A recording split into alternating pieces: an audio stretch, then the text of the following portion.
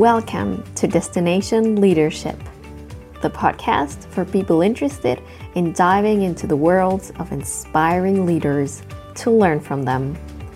I'm your host, Katrin Grunwald, founder of the Globe Team, organizational development consultant, and coach for first-time leaders. Today's guest is Suhaila Ufata from BMW iVentures.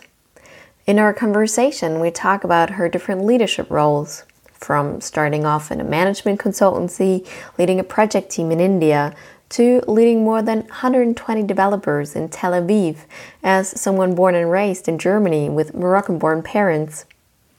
We also talk about her current leadership role as an investor supporting startups to succeed. What I especially enjoyed was talking to Suhaila about how she puts her strengths and network into practice for her passion project, the African Tech Vision.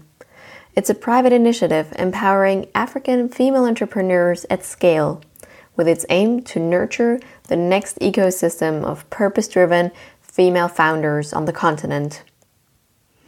As I know that Suhaila has been very selective so far with podcasts, I'm really proud that she accepted my invitation to join Destination Leadership, to share her learnings, and to inspire a diverse community of listeners. Enjoy our conversation.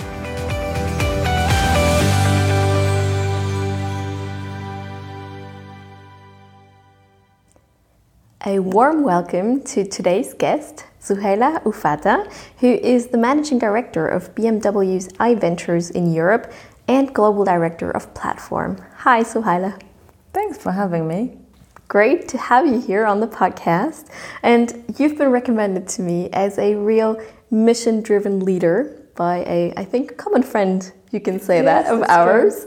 And I really look forward to speaking to you about your leadership steps and also towards the end about a project that is very close to your heart.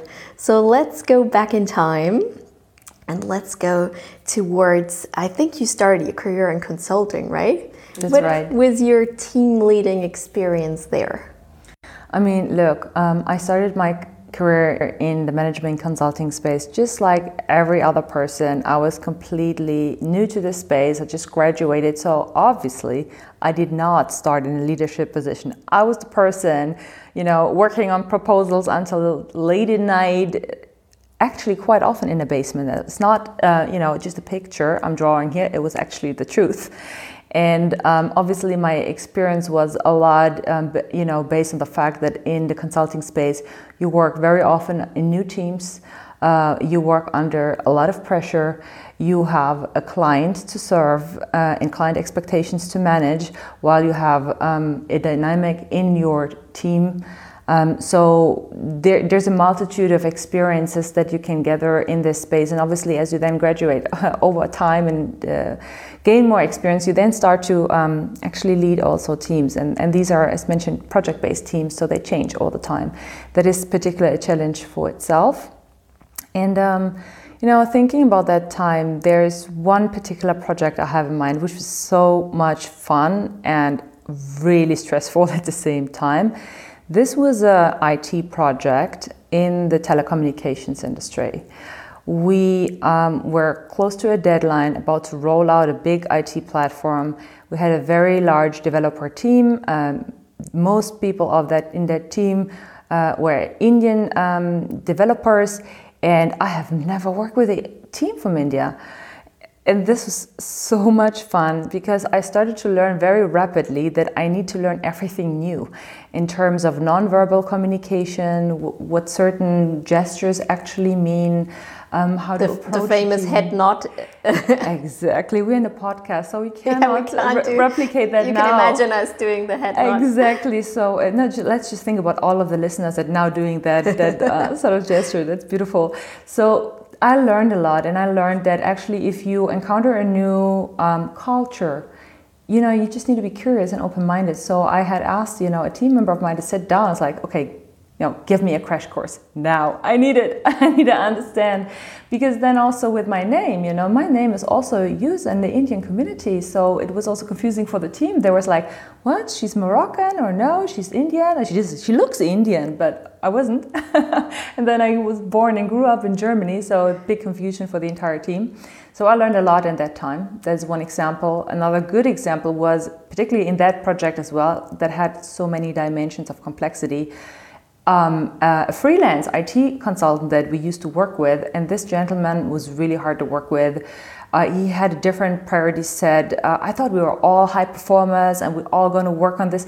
I mean, I was so young. I was like, yeah, we can do this and I love this. All of the good things. And this gentleman basically, he just was not comfortable. He was a lot more senior than I was, that I was assigned a task to manage him. So there I had to learn how to deal with someone who's a lot more senior than you and probably has a different value set and different work style.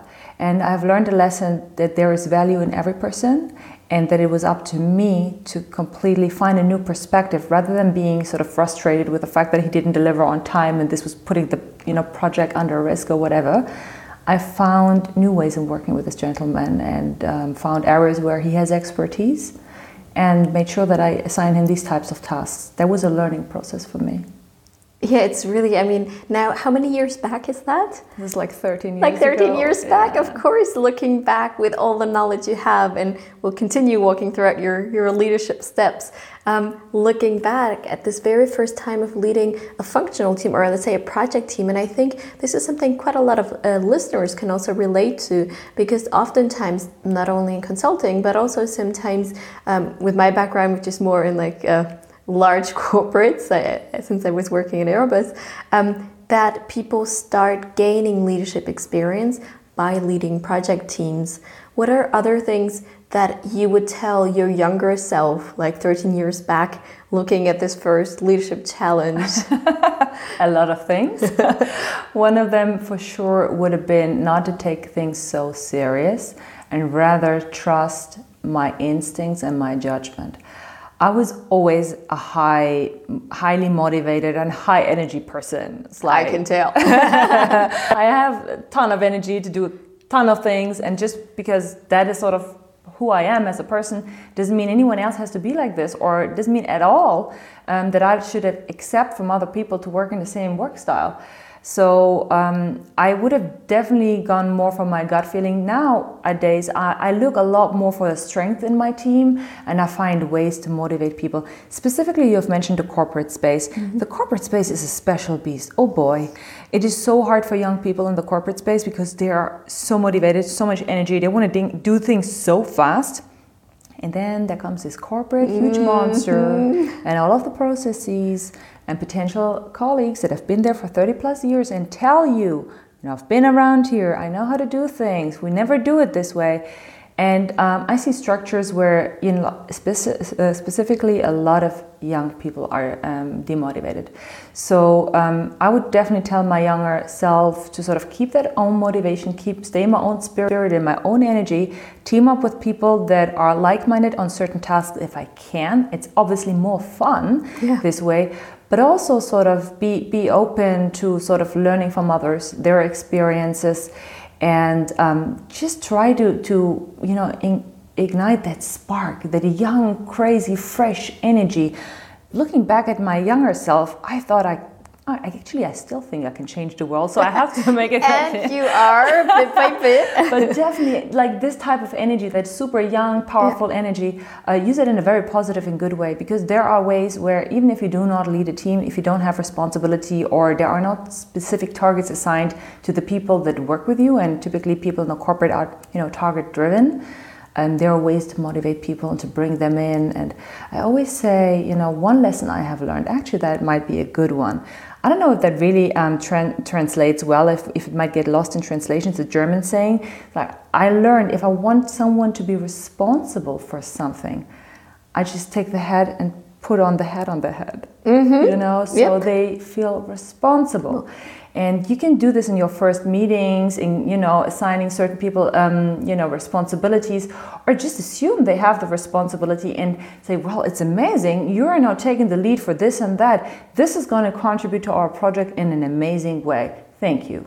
Yeah, really making people feel seen and that their contribution is of value. It is not just the motivational part that I'm referring to here. That is true. But I'm referring to the fact you can make facts without being in a role where you actually take the shots.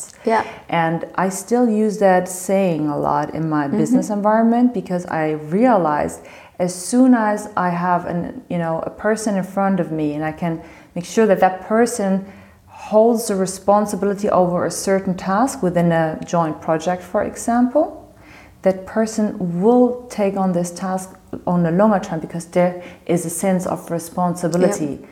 I'm wearing this hat now. Yeah. I'm Mr. or Mrs. So-and-so, and I'm doing this or that. So that is a trick I wish I would have known before. Talking about responsibility, you had such an interesting responsibility in the telecommunications industry. And let's move also geographically, not just in time, but also to another corner of the world. So I think you were born in Frankfurt, right? Your parents are from Morocco. That's right. And then an Israeli company hired you. Not quite. Not quite, okay. So I was born very close to Frankfurt. I don't want to hurt the feelings of my parents or anyone from my little hometown. And I worked, as mentioned, in consulting for 3 years, and then moved on to work in the telecommunications industry.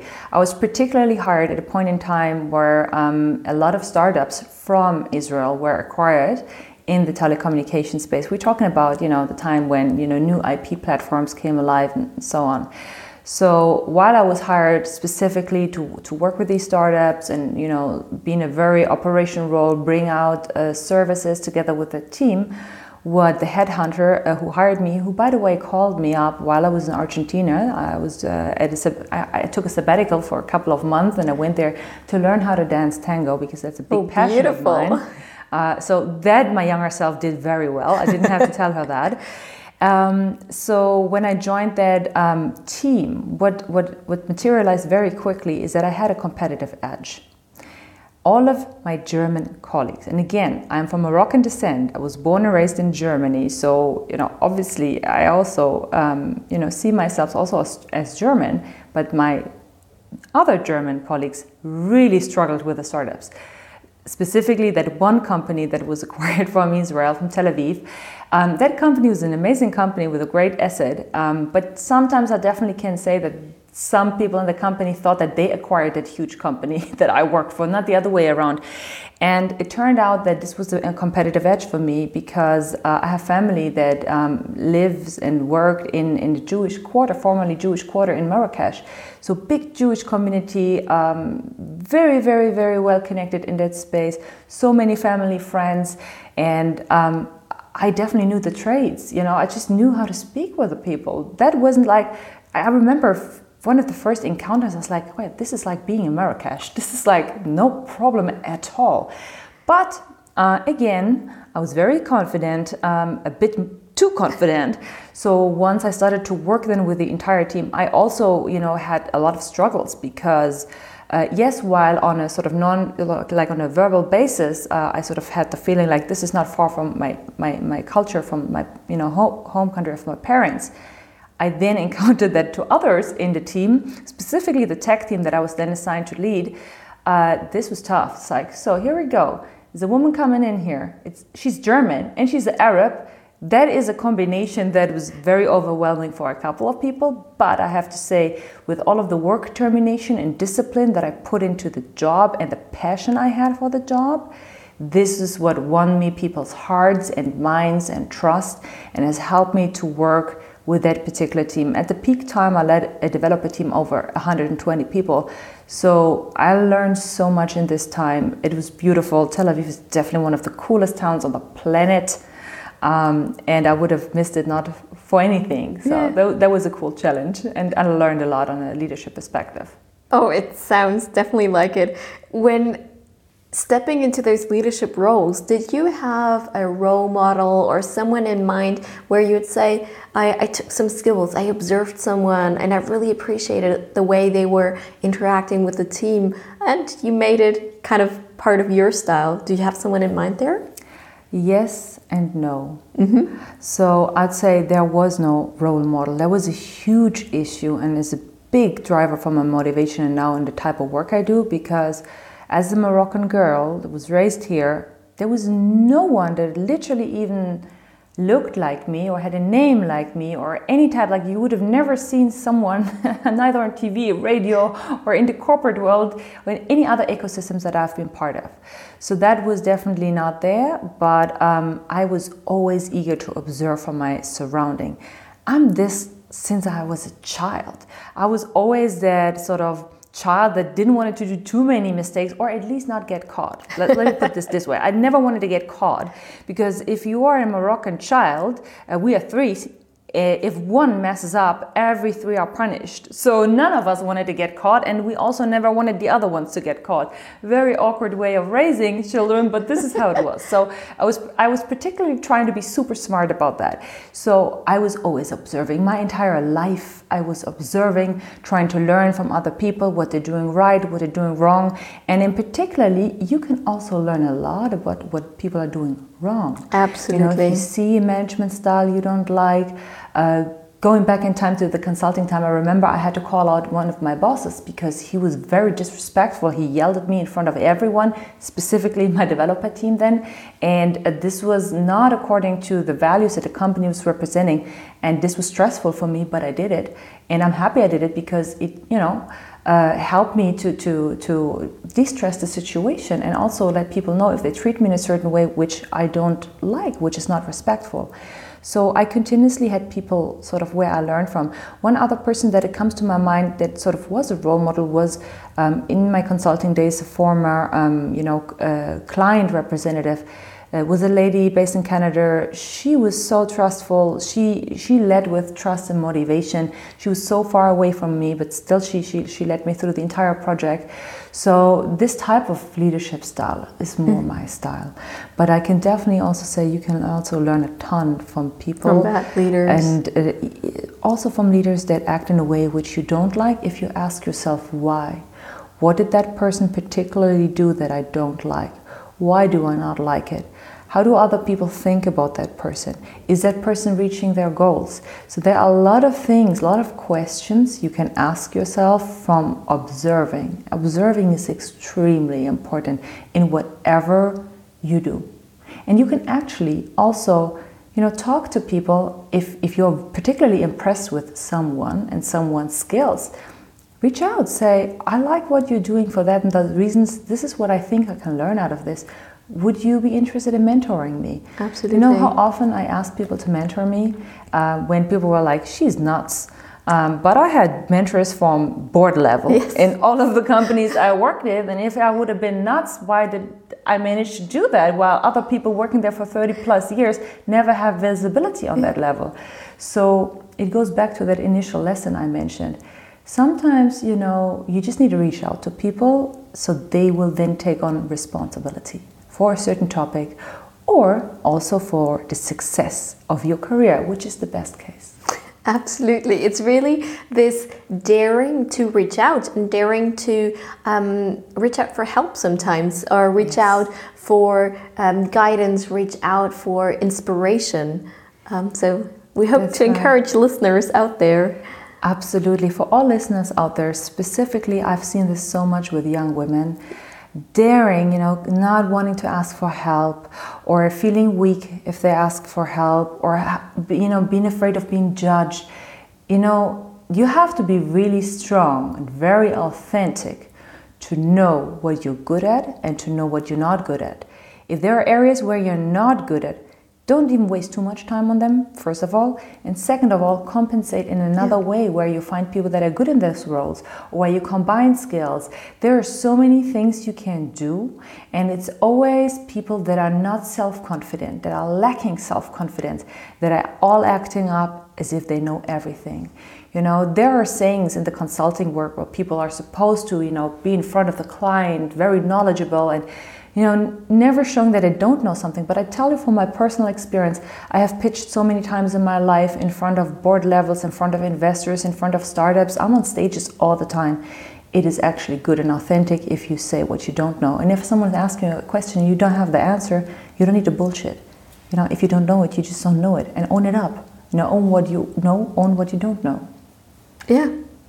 Great to hear. It was a very nice thing you made about pitching in front of boards and investors, because I know you are also on several boards. So it would be interesting to hear a bit more your perspective on when you work with startups, for example, that you invest in. How do you see your leadership role in that sense there? What is it that is important for you when working with startups, for example? That's a very good question, because that's a completely different role. So for all the listeners out there that aren't aware of iVentures, that's the venture capital arm of the BMW Group. We're investing in the deep tech space and the future of transportation. We are a €500 million venture capital fund and are headquartered at the Silicon Valley. And I run the European team based out of Munich. So the investment area for me is Europe. And then obviously as an investor, you have an interest in the success of the company. So you're really there to help the founders succeed. And depending on what type of investor you are, if you're an early stage investor, oh my boy, it's a lot of work. It's always a lot of work. It's very different because early stage companies have thousands of problems, have thousands of questions. There are thousands of things that they need to figure out. They're under massive pressure. Late stage companies are also under massive pressure because they have responsibility. They have made it already. They have large clients. They potentially have a large team. So specifically what I see in founders where they're really sort of struggling, if it's first time founder, building up a team, motivating a team, dedicating time to build up a culture that works. A culture that's authentic, a culture that's understood, that people sort of, that bring a smile on people's face when they're entering the office, because you need to give a lot once you're working in the startup. The hours are long, the wage is low, so this is particularly challenging. Then if you are in a board role, you have, you have to act in the interest of the overall investment. Specifically, you have a responsibility towards the people who gave you the money to make an investment, to make a good investment ideally. So obviously there are a lot of topics where you just provide guidance. You're like an advisor. So that sometimes brings me back to some lessons from the consulting days. It's different, very different. But the mindset of the advisor is similar. And obviously sometimes you have to be a connector, you have to support, you have to be just there all the time. There are no I'm available between this and that time. I'm always available. In the middle of the night, if one of my teams calls me, I'm there. Because what they are doing is making the impossible possible. It takes so much courage and so much passion to start and run a startup. I have a tremendous amount of respect for every founder that embarks on this crazy adventure. Talking about passion, Suhaila, I know you have a big passion, for tech, as we just heard, but also for the African continent, where your parents come from. Right. So tell us more about the African tech vision that you are working on together with, I think, also a team. Yes, it's an amazing team where we're 5 people that dedicating lots of our time to bring this vision alive. This is a private initiative, which I have kicked off beginning of this year. And the African Tech Vision is all about empowering African female entrepreneurs at scale. So what we actually want to do is to nurture and inspire the next ecosystem of purpose-driven female founders. We believe that women on the continent are the agents for long-lasting change. They are sort of the backbone of the continent. They're the ones holding society together, families together, doing all of that at the same time, yet not participating equally to the economical upsides and benefits. So this is what we would like to change. Particularly, there are issues around access to financing, access to business networks, access to education, and real commercial opportunities. And this is where we came up with the idea to build up a digital ecosystem. It's going to be a platform which will allow us to scale across the continent and also allow us to work with existing organizations, existing angel networks, existing accelerators, and so on.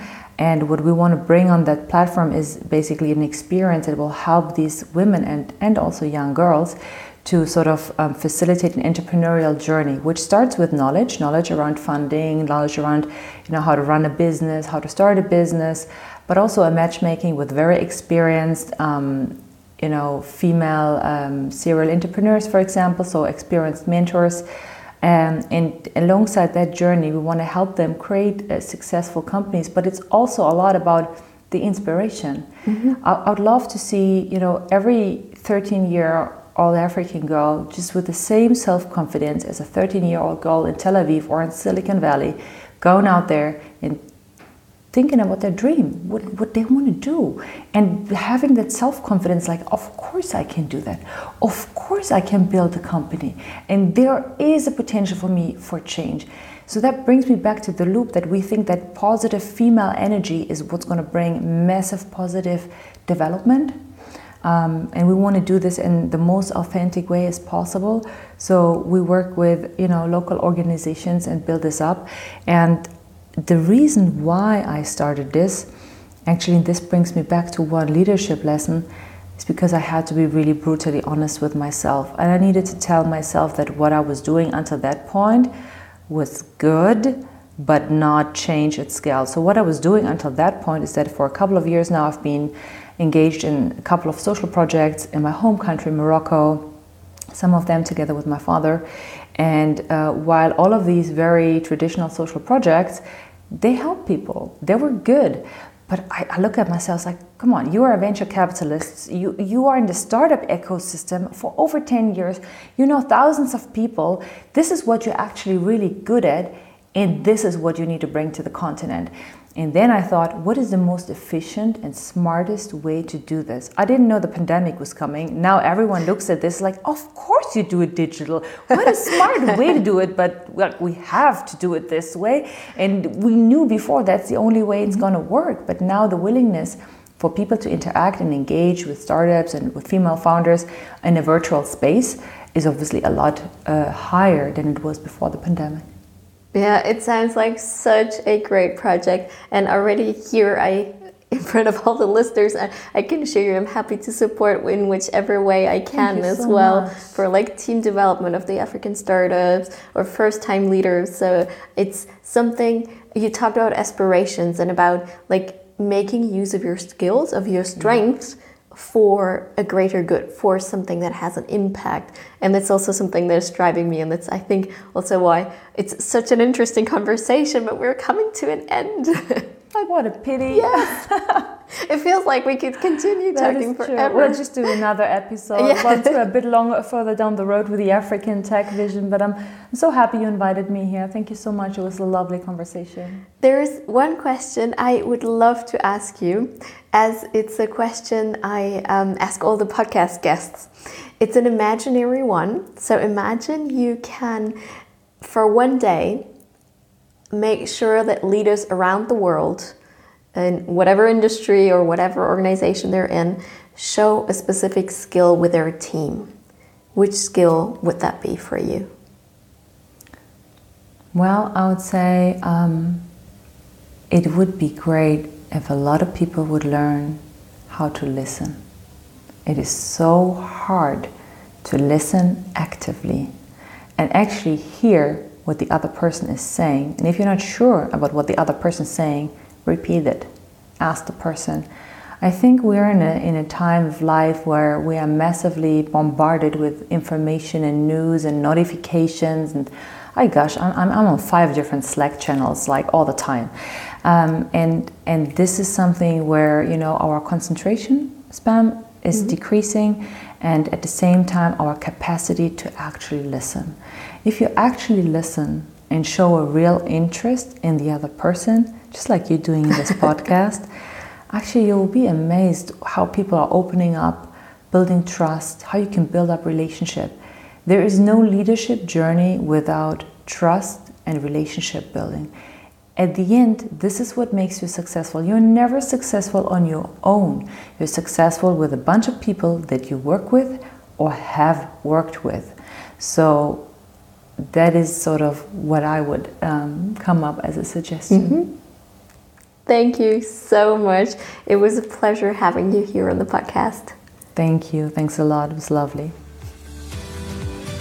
This was Destination Leadership, the podcast with inspiring leaders. I'm curious to hear, what is it from this interview that you take away, that has inspired you? Write to me via Instagram, Twitter, or get in touch via LinkedIn, all under my name, Katrin Grunwald. Also, if you have any feedbacks on the podcast or suggestions of leaders that have left a positive mark on you, and you'd like others around the world to hear this inspiration too, I look forward to welcoming you again on the next episode of Destination Leadership.